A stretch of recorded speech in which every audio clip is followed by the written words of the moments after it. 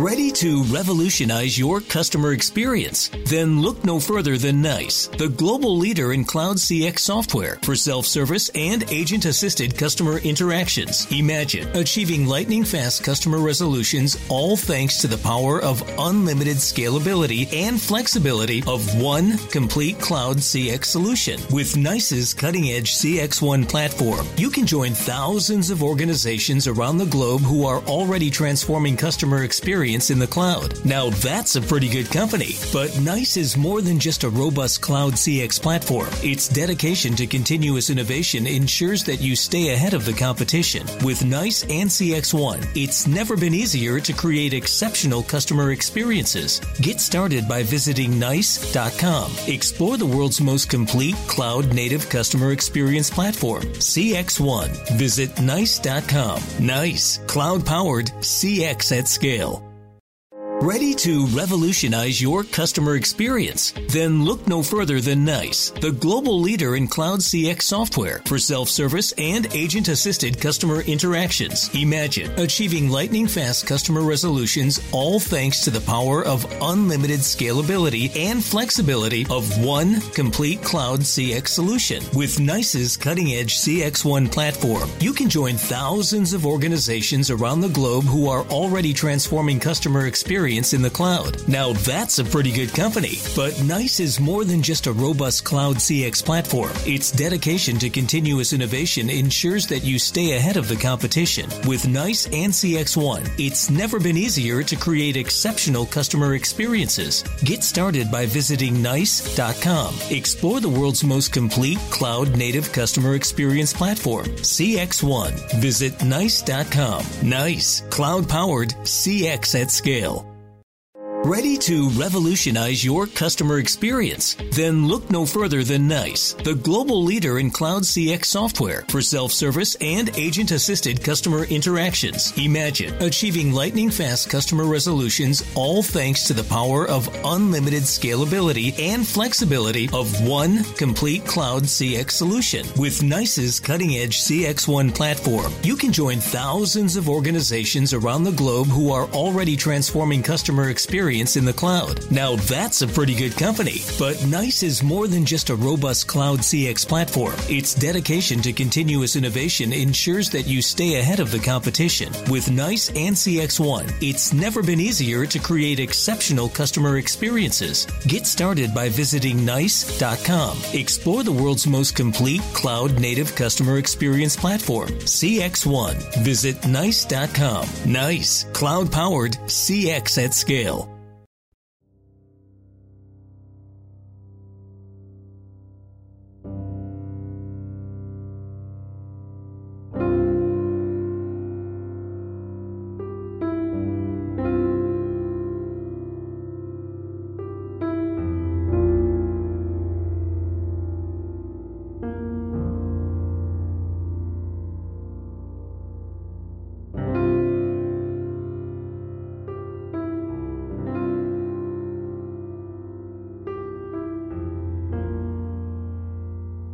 On February 9th of 2004, 21-year-old UMass student Maura Murray drove from her dorm in Amherst, Massachusetts to the White Mountains of New Hampshire.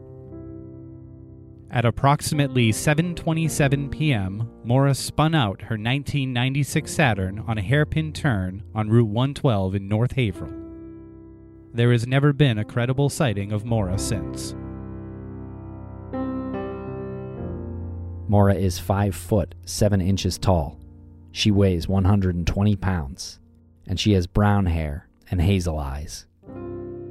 If you have any information regarding Maura's disappearance, please submit it to us, the Murray family, at MauraMurrayFamilyDirect@gmail.com, or the New Hampshire State Police Cold Case Unit. This is Missing Maura Murray.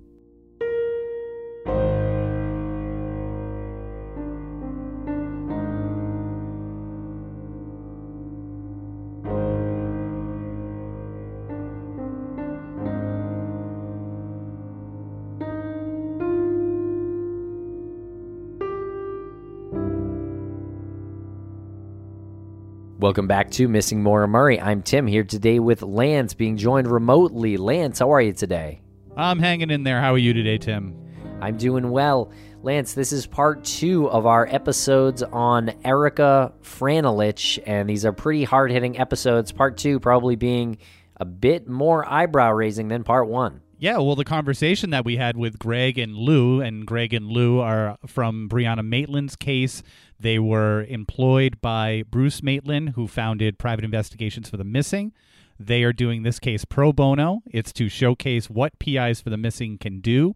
And the longer this conversation went, the more we realized that this is information that's never been heard before, and it was more and more revealing the more they spoke. That's right. And we really, again, need everyone to share. And please go back and listen to part 1. And please give it a retweet if you saw it on Twitter, or give it a like on Facebook, or share or something.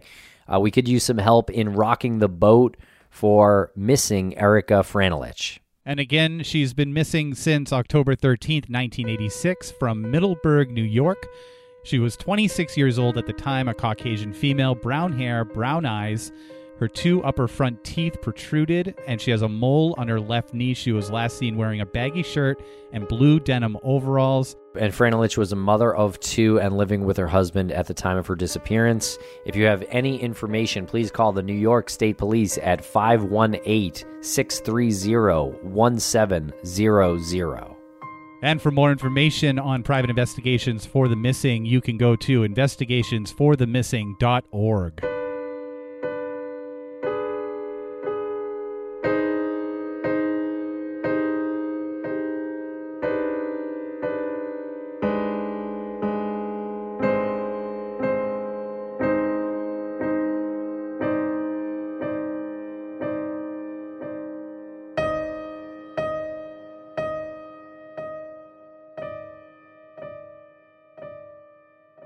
We get back into it pretty abruptly here. We start talking about the investigation, and then we quickly start talking about Ricky Jr., Erika and Richard's son. The investigation's been going on for a while, and this pretty dogged investigator gets involved in 2000. I think it was in 2003. Things heat up quite a bit. What I don't think that they realize, or what he realizes, is that quite a few members of his family actually spoke to investigators, and not in a kind way. Oh. Yeah. The statements that the PIs gathered, I mean, I can't speak for the police, but the statements that the PIs gathered are not kind. His family believes that he was involved. And it goes further than that. You know, conversations were revealed, and one of the brothers actually cooperated. And if you're to believe these PIs, he cooperated with the police. Wow. Can you go into that a little bit more? Not really. He cooperated quite a bit. And that's, I think, that's something that's going to be pivotal when the time comes. But being established up there, I mean, they've been up there for years now, obviously. This case is, 33 years old or whatever. Erika and Richard's son, Ricky Jr., got himself into some trouble. Lou, do you remember what that was about? Ricky got into trouble in high school. Yeah, he got into a fight with another kid and beat him up pretty good. He wound up actually serving time for that. He was sent to, I think he got 3 months or so in the correctional facility up there for this assault and battery on this fellow student. So when he was kind of bouncing it, he went in and out of jail a couple of times. Erika's sister actually ended up going to visit him in jail. He had never met her before. And they had quite a conversation, and then they corresponded from there on out. And more than anything, I think he just wanted to know his mother's family and things like that. And he was pretty excited and wanted to go out and spend time out in Michigan and stuff like that. And he really enjoyed coming to New York and stuff. But what the family doesn't know, I mean, the Franelichs don't realize, is that Ricky talked quite extensively and quite openly about what was going on, and that he believed his father had something to do with his mother's demise. We have the letters. We have it in writing. He talks about that. He also talks about the fact that if he finds out that his father was involved, he's not sure what he'll do. Reading the letters, it's just you can feel this kid's turmoil. I mean, it's bad. But he honestly, you read his letters, and he really wants to do the right thing. But one of the ongoing problems he has is that he says, I don't know what to do. More and more, I think that my father had something to do with my mother's disappearance. It's eating him alive. And he says, I don't know what I'll do. He has some, you can tell he has some anger problems and stuff like that. Obviously, he beat a kid almost to death. But you can tell he's a good kid, but you can tell he's a troubled kid. But one of the things he says is that my father's girlfriend is haunting me. She wants to throw me back in jail, and I have to walk in eggshells around her. I'm afraid I'm going to go back to jail. He actually becomes homeless on his own just because he's afraid. He just goes and sleeps in vehicles, and it's not good weather when he does it either. But he goes on to make some comments, and again, I wouldn't say this if I didn't have it in writing, but his father, Richard, has a girlfriend who he's had for many, many years. Obviously not married. He's still married to Erica. But one of the things in the letters that he says is that the girlfriend's abusive to him, and that at one point she had said to him, with Richard and company, why don't you tell your son what you did to his mother? One of the things he says is about the girlfriend is he said that she would tell me, I'm going to read from the letter here, she would tell me, and I'll skip her name, that my mom wasn't well mentally, that she had problems and was mixed up in some hard drugs along with Dad. And maybe she couldn't take it and she had to get away. He says, I don't believe any of that. It sounds like speculation, far from the truth. She also told me that amnesia ran in my mom's family. Is that possible, Lou? Amnesia run in your family? I forgot. I forgot the question. I'm finding out more and more lately. Seems all a bit strange to me, especially after she said something to Dad about her telling me what really happened to my mom, how he killed her. There's something they're both hiding. I'm going to find out what it is eventually. Erica's sister actually went to Ricky's funeral when he committed suicide.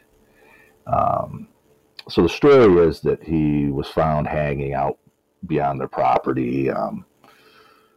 Richard and someone else, I can't remember who, found him. But when Erica's sister, Nada, was at the funeral, a young girl approached her and said, he did this because you told him that his father had something to do with killing Erica. And she said, okay, that's not true. Why don't you come sit down for a minute? She said, I sat down with the girl, and she said, I never said that. I never talked to him about it. Why don't you ask his father's girlfriend? Because she's the one that said it to her. And so the girl just looked at me with her mouth open, like, what?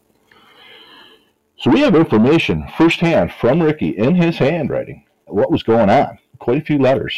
So this is stuff that, they just can't dispute. We have statements, from his family that were given behind his back. We know that one of the family members was cooperating with investigators to a degree. He got afraid. He got worried. The brother that lives up there was in some sort of trouble at the time, which I haven't been able to put my finger on. But he ended up showing up at the funeral in handcuffs. The police brought him there. I think they've all been incarcerated at one point or another, right, Lou? Yeah, I think so. Wow. So just to clarify here, so Richard's son, Ricky, committed suicide after he wrote these letters about believing his dad may have been involved in his mom's disappearance?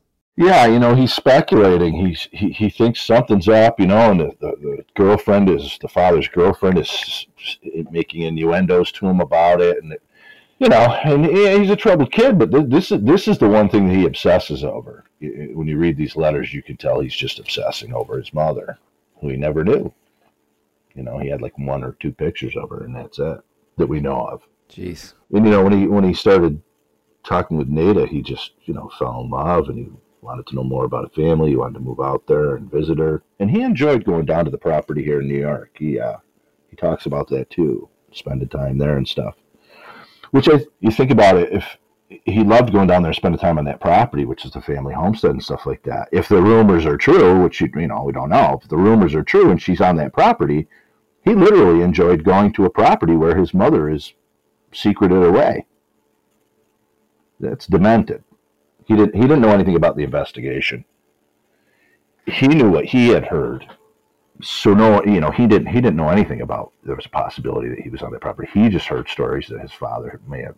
It was a suspicion. Yeah. It's a suspicion that he had and grew, according to his letters. That property in Dellenton actually has a cemetery on it, which, again, you'd have to ask Lou this, but I don't think that's something you can do these days. Maybe that's something that was grandfathered in, but there's actually a family plot on the property. And of course, so that's, you hear a lot of the same rumors when you look at these cases. Look at Brianna's case where you hear fed to the pigs, run through a wood chipper, right, Lou? There's like a dozen of them, isn't there? Every time somebody dies and they can't find a body, it's a story. Yeah. And the one we heard recently was put into a grave because no one would look.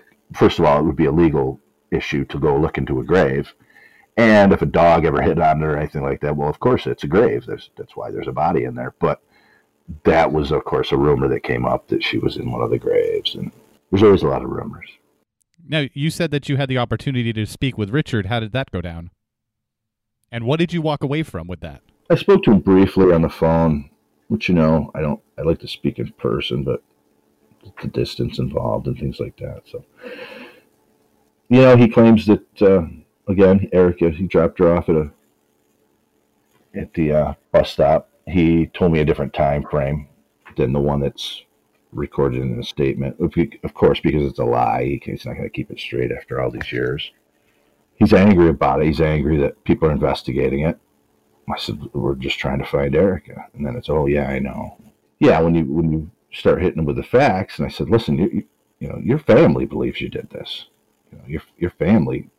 Again, I don't know if he did it or he didn't, had anything to do with his wife's disappearance, but his family seems to think so. They won't say that to his face.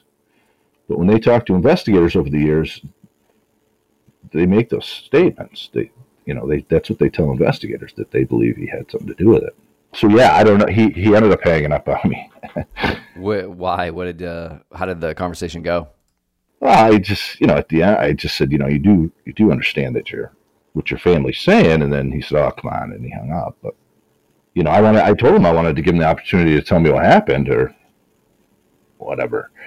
I don't know what to say about that other than, when you ask him, well, just, tell me what happened. And he immediately lies. I dropped her off at the bus station. Well, he didn't. And then he doesn't get the time frame right. Yeah, so he just was incorrect on his previous lie, or he was trying to correct his story? No, he doesn't know what the lie is anymore, I don't think. It's bullshit. And how old is he now? Oh, he's got to be 60 now, I would think. Yeah, he was born in 1960. He's 60 years old. Okay, so he's 60 years old now. What's his life like? I have two questions. Was his family aware of the extent of drug use that went on between himself and Erica? And is he still in and out of trouble, or is he still, in some sort of volatile relationship? Lou, how did the people that we spoke to describe him and the brothers? Well, I would just say that the fact that Richard was in and out of trouble was more the norm in the family than the exception.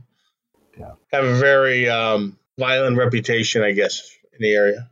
One of the things that he said in my conversation with him was, I've never been violent. Well, we had documented, we know for a fact, when they were traveling, he beat her to the point where she went into the hospital and she had a broken clavicle and she lost a baby. So Richard abused Erica to the point where she lost the baby and broke her collarbone? Yeah. We actually have a statement from the girl that drove her to the hospital. So I don't know what the mind frame is to lie to me when I know this for a fact. It's not something I'm not going to find out. You ask enough questions and you pound on enough doors and you're going to find these things out. Why would he lie to me about that? We know it happened. We're positive it happened. It's undeniable. The girl drove her. She came to her friend's house and she's in rough shape. She drove her to the hospital, and she obviously knew she was her friend. She went in with the emergency room with her. She knew what happened to her, how badly she was hurt. Were there charges pressed? No, I don't think she did. She had a broken collarbone. Did you say that to Richard when you interviewed him? Yeah. Why are you lying to me when you know I can find out information on my own? Yeah, I said, I know this for a fact. What did he say? He said, no, it's bullshit. And then what did you say? I'm trying to wrap my head around your process when you know you're being lied to, and then he backs it up with another lie. Do you just say like, well, I guess we're gonna agree to disagree? I it's a strange thing that if he was responsible for this, it wasn't because he's a rocket scientist. It's because everybody dropped the ball along the way. A lot. I mean, he got a pass for from 86 to 92, or even more than that. I mean, guys that did it, but they didn't do much all the way up until 2003.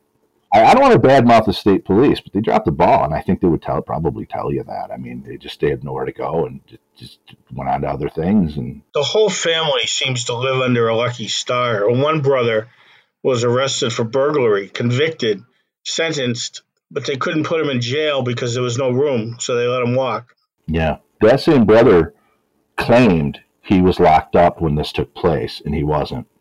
Now, why you would tell an investigator that, it's not like you can't find out. He insisted that he was locked up at the time. He wasn't. He got released, and he was out. Wow. Was he one of the family members who spoke about Richard and the disappearance? He's one of the few that didn't. He's one of the ones that did not. He was caught speaking about it on more than one occasion by other people. Speaking about it as in, oh, my brother's, this girl my brother knew went missing, or speaking about it as in we took her somewhere or something like that? Fairly incriminating statements. I mean, in statements that could be construed as being incriminating. I mean, general statements that could be construed as, Another thing you're running into on this case, and others like it, is Greg was out there looking for photographs and records, local police records, and they'd been destroyed in a flood. The whole police department was flooded, apparently. I don't get that either. That's it. So these guys, they've hit every break you can possibly imagine. So initially, no one even looks for it for months. And then the investigation they do is shit. It doesn't go anywhere, and they just keep passing paperwork back and forth for years. I mean, years. Nobody does shit. And then, I go down there and I'm at the sheriff's department and I'm like, I want to know what their background is. I'm going to get some information on these guys. Nope, everything here got flooded. We don't have any of that stuff.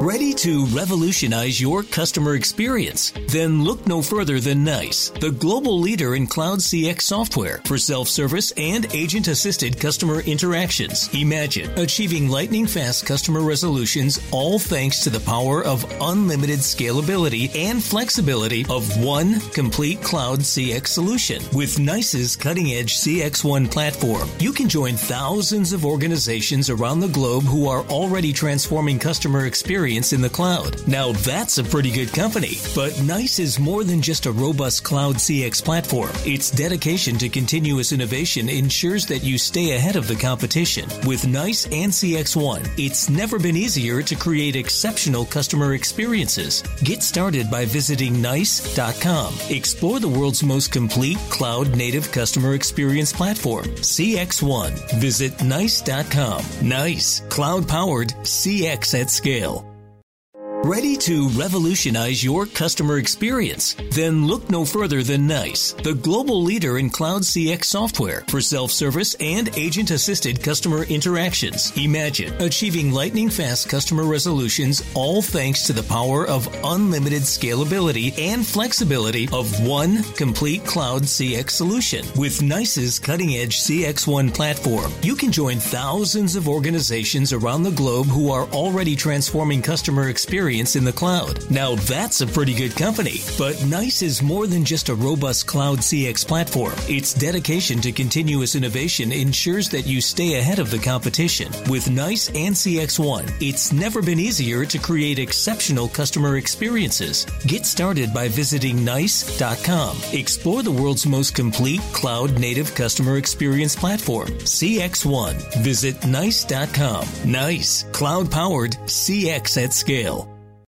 Ready to revolutionize your customer experience? Then look no further than NICE, the global leader in cloud CX software for self-service and agent-assisted customer interactions. Imagine achieving lightning-fast customer resolutions, all thanks to the power of unlimited scalability and flexibility of one complete cloud CX solution. With NICE's cutting-edge CX1 platform, you can join thousands of organizations around the globe who are already transforming customer experience experience in the cloud. Now that's a pretty good company. But NICE is more than just a robust cloud CX platform. Its dedication to continuous innovation ensures that you stay ahead of the competition. With NICE and CXone, it's never been easier to create exceptional customer experiences. Get started by visiting NICE.com. Explore the world's most complete cloud-native customer experience platform, CXone. Visit NICE.com. NICE. Cloud-powered CX at scale.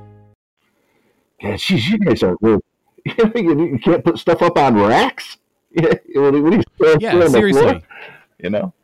I feel like after a certain period of time, like prior to 1998, there was the invention of shelves just didn't exist, or like proper like water sealing of your basement or wherever you store your records. Like, I can't tell you the amount of times that we've heard the story that, you know, the records are lost because of a flood. Like, take them out of the basement. It's amazing. And, you know, one of the guys I was talking to about it, and I won't go into that, but he had to do with this. He said there were some really expensive weapons and stuff down there that was part of somebody's collection, and they were trying to save them. I think I'd save the records first.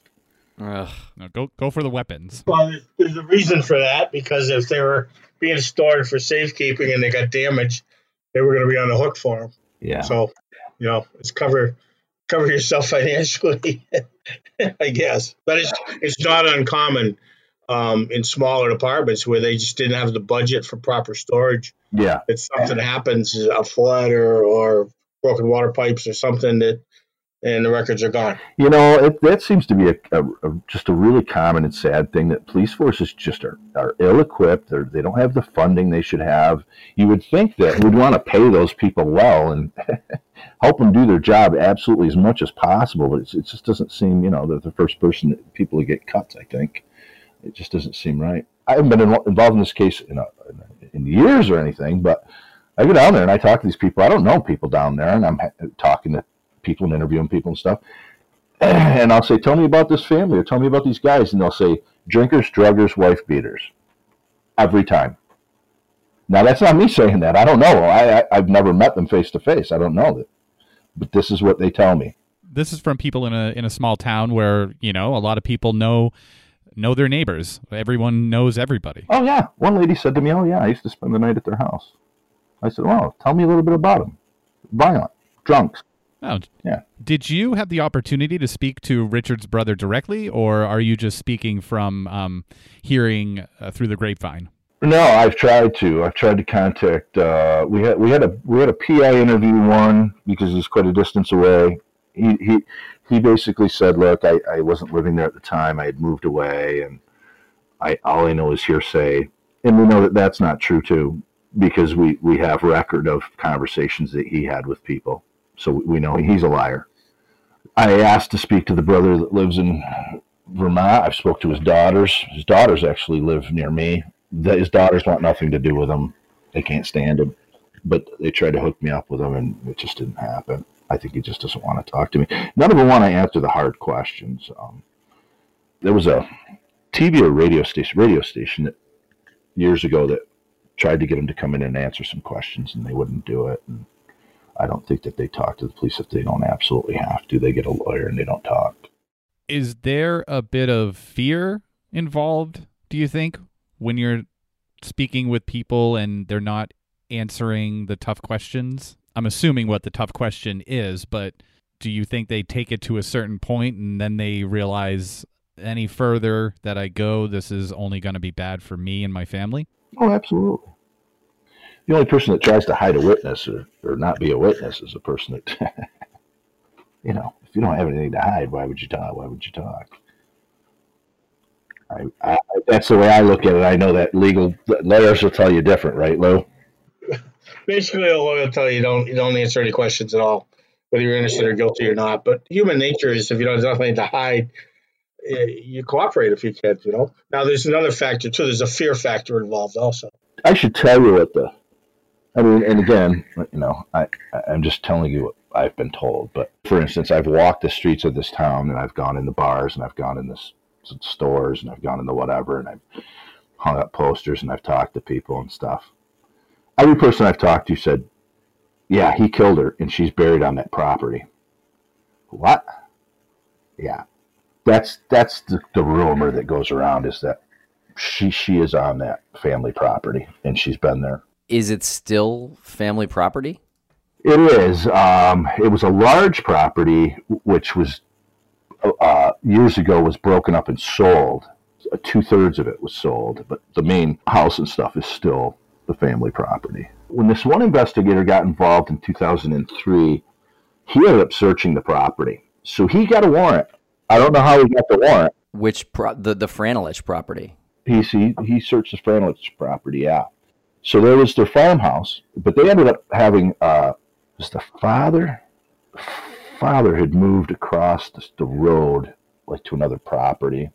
There was 2 like mobile homes there. I can't remember exactly. I think it was the father and his wife, and then he ended up remarrying. His wife got cancer. He remarried, but Richard's aunt Teresa lived in the family property. She still lives there, but the state police went and they searched outbuildings in the property. They didn't search the home, and I don't know how they got a warrant, but they did search. They obviously had enough to get a warrant.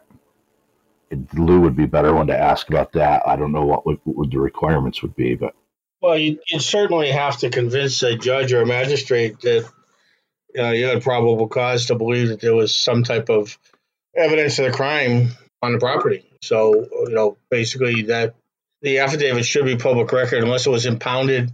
But usually if it's impounded, it's only impounded for a certain period of time. So if you knew which court it was taken out of, you should be able to get a copy of that. one thing I know is that some information was given. So there was an uncle. So there's an Aunt Teresa lives in the family home. There's an uncle they called Bink. His name was Mark, who lived just a distance away. And he ended up, when the father passed away, he'd left a piece of that property it was 102 acres. He left a piece of it to this Bink, Mark. But Bink confirmed, he literally confirmed some information about the property. That may be where that affidavit got some ground, or that warrant or whatever. Because he did confirm information. And okay, but there was nothing found, obviously. No, they didn't find anything. But again, do you remember when I wrote that little thing for you, kind of about, I think it was about logical fallacies? Yeah. I wrote that laying in bed one night. I just kind of ripped it off. But one of the things that I kind of used as a template was just looking for something in a remote area or in the woods or whatever, how hard it is to find, especially after the passage of time. So I can't remember what year it was that they searched that property, but it was after 2003. She had been missing since 86. So finding something on that property would be difficult, especially, and that's why I kind of told you in the beginning about the area of Schoharie being, there's caves everywhere, there's springs, there's swamp, and it's 102 acres. The property was altogether in 86, either 102 or 110. So it would be a process. They did bring dogs onto the property. There was 2 theories that I know of, and I heard them from PIs, and I heard them from people in the know. I heard them from town folk. I heard them from people sitting on bar stools. So, and it's always the same kind of thing. There was 2 theories. One was that she was on the property, obviously, and that she was in a well. And the other was that she was in a reservoir that was nearby. There was a search done of the reservoir, lasted a week. This, I don't even know if Richard knows about this, because he scooted. He doesn't want anything to do with this. He doesn't want to be asked. He doesn't want nothing to do with it. So he's just gone. Yeah. And you mentioned dogs. Were there were dog searches on the property? Do you know if there were dogs on the lake too, or the reservoir? I don't know. I don't know that. I just know that the search lasted about a week on the reservoir. Okay. Do you have any information about any buildings or any structures that were put up after her disappearance? No, the farmhouse is just as it was years ago, but the property behind it, the 102 acres, so the 2 pieces got sold off, 2/3 of it, they kind of cut it in thirds, and somebody built a really nice house on one of the properties, and the other one I think is vacant. It may have a little shed on it, but the way the really nice house is, that person granted permission for searches, and people would go on and look around. But again, you're looking for an artifact. You're literally looking for things that would be there associated with her, not so much her, because she would probably be underground or something. And if she was, it's probably completely overgrown. It would be hard without someone to actually point it out to you, which is another whole story. But yeah. So there had been someone on the property trying to point out an area. Is that what I gather from that one moment? I can't go into that. Okay. Is there possibly a chance to fly a drone over that area, or has that been done? People have walked it on foot. People have searched it. I mean, they that whole family knew. I mean, they knew. I mean, the thing that he doesn't realize, I think, the husband, Richard, I don't think he realizes how much his family talked. And they didn't want to. I think they wanted to be loyal to him, and I don't think that they wanted to blow him in. But when they were asked, do you think he had something to do with it? Every one of them said, yeah. Well, I shouldn't say every one of them, all but two. So the family just kind of sat there while the searches were done and just clammed up and sat in the house, and it was what it was, kind of thing. And they did some pretty extensive searches, but they didn't have backhoes or anything like that, because it's 102 acres. You'd have to have some kind of a zone picked out. Yeah, that's a pretty big area. Yeah, and you're talking about woods, and then hills, and then swamp, and I mean, it was known as, they referred to it as the holler, and they would all go down there and party.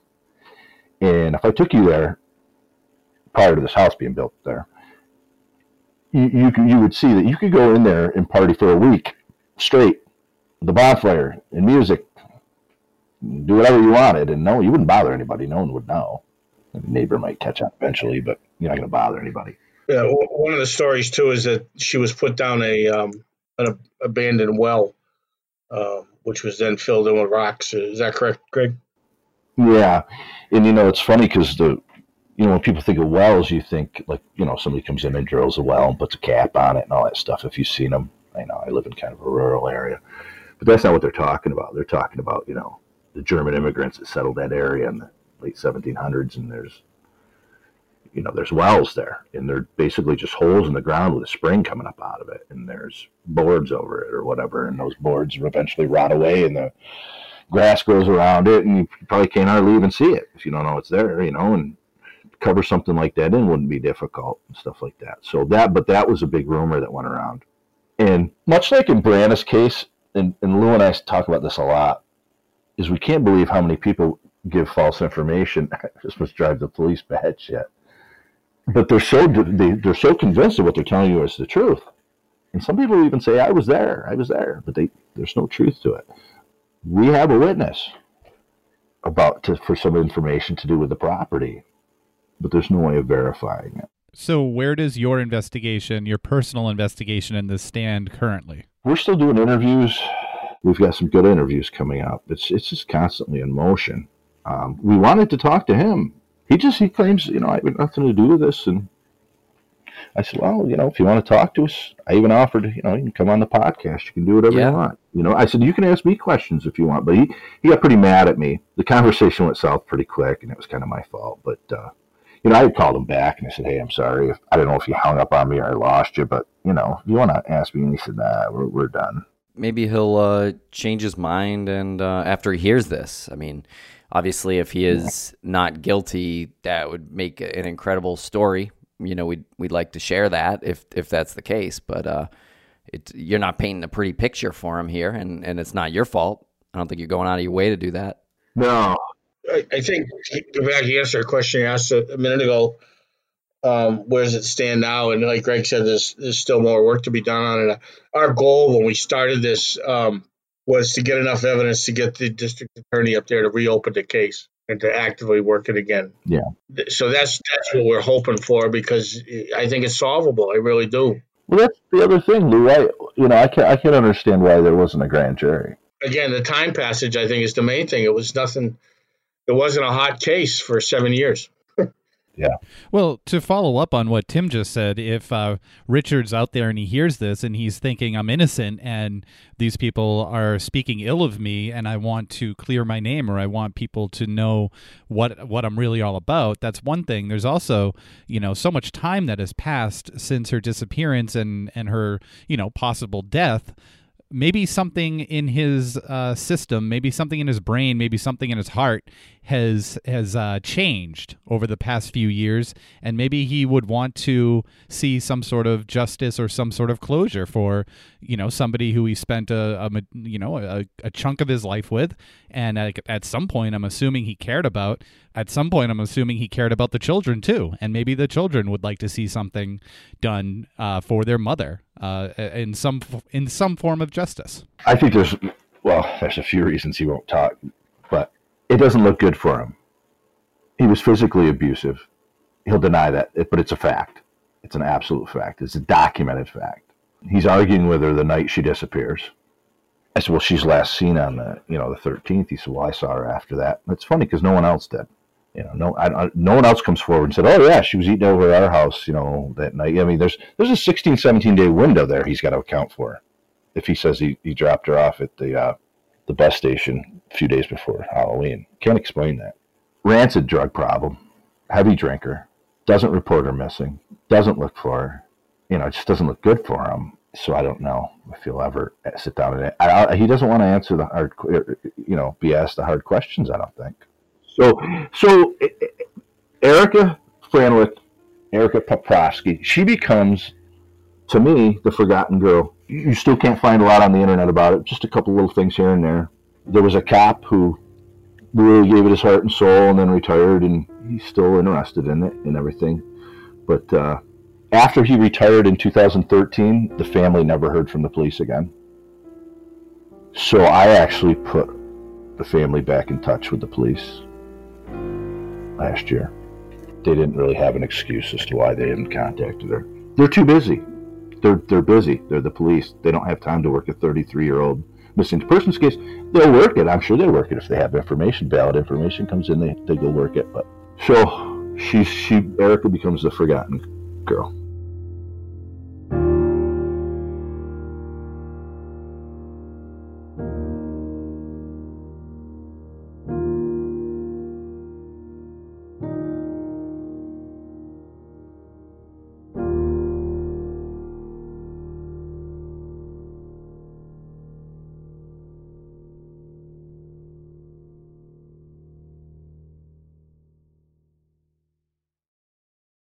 Ready to revolutionize your customer experience? Then look no further than NICE, the global leader in cloud CX software for self-service and agent-assisted customer interactions. Imagine achieving lightning-fast customer resolutions, all thanks to the power of unlimited scalability and flexibility of one complete cloud CX solution. With NICE's cutting-edge CX1 platform, you can join thousands of organizations around the globe who are already transforming customer experience in the cloud. Now that's a pretty good company. But NICE is more than just a robust cloud CX platform. Its dedication to continuous innovation ensures that you stay ahead of the competition. With NICE and CX1, it's never been easier to create exceptional customer experiences. Get started by visiting NICE.com. Explore the world's most complete cloud-native customer experience platform, CX1. Visit NICE.com. NICE, cloud-powered CX at scale.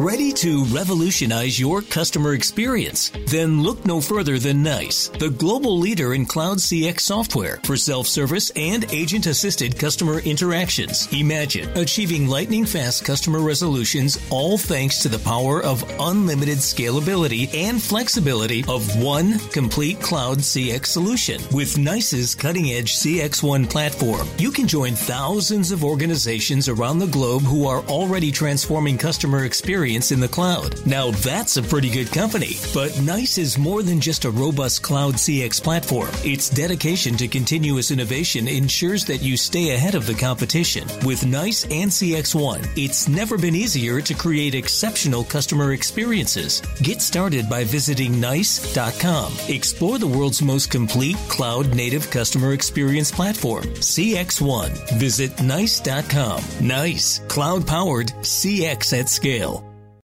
Ready to revolutionize your customer experience? Then look no further than NICE, the global leader in cloud CX software for self-service and agent-assisted customer interactions. Imagine achieving lightning-fast customer resolutions, all thanks to the power of unlimited scalability and flexibility of one complete cloud CX solution. With NICE's cutting-edge CXone platform, you can join thousands of organizations around the globe who are already transforming customer experience in the cloud. Now that's a pretty good company. But NICE is more than just a robust cloud CX platform. Its dedication to continuous innovation ensures that you stay ahead of the competition. With NICE and CXone, it's never been easier to create exceptional customer experiences. Get started by visiting NICE.com. Explore the world's most complete cloud-native customer experience platform, CXone. Visit NICE.com. NICE. Cloud-powered CX at scale.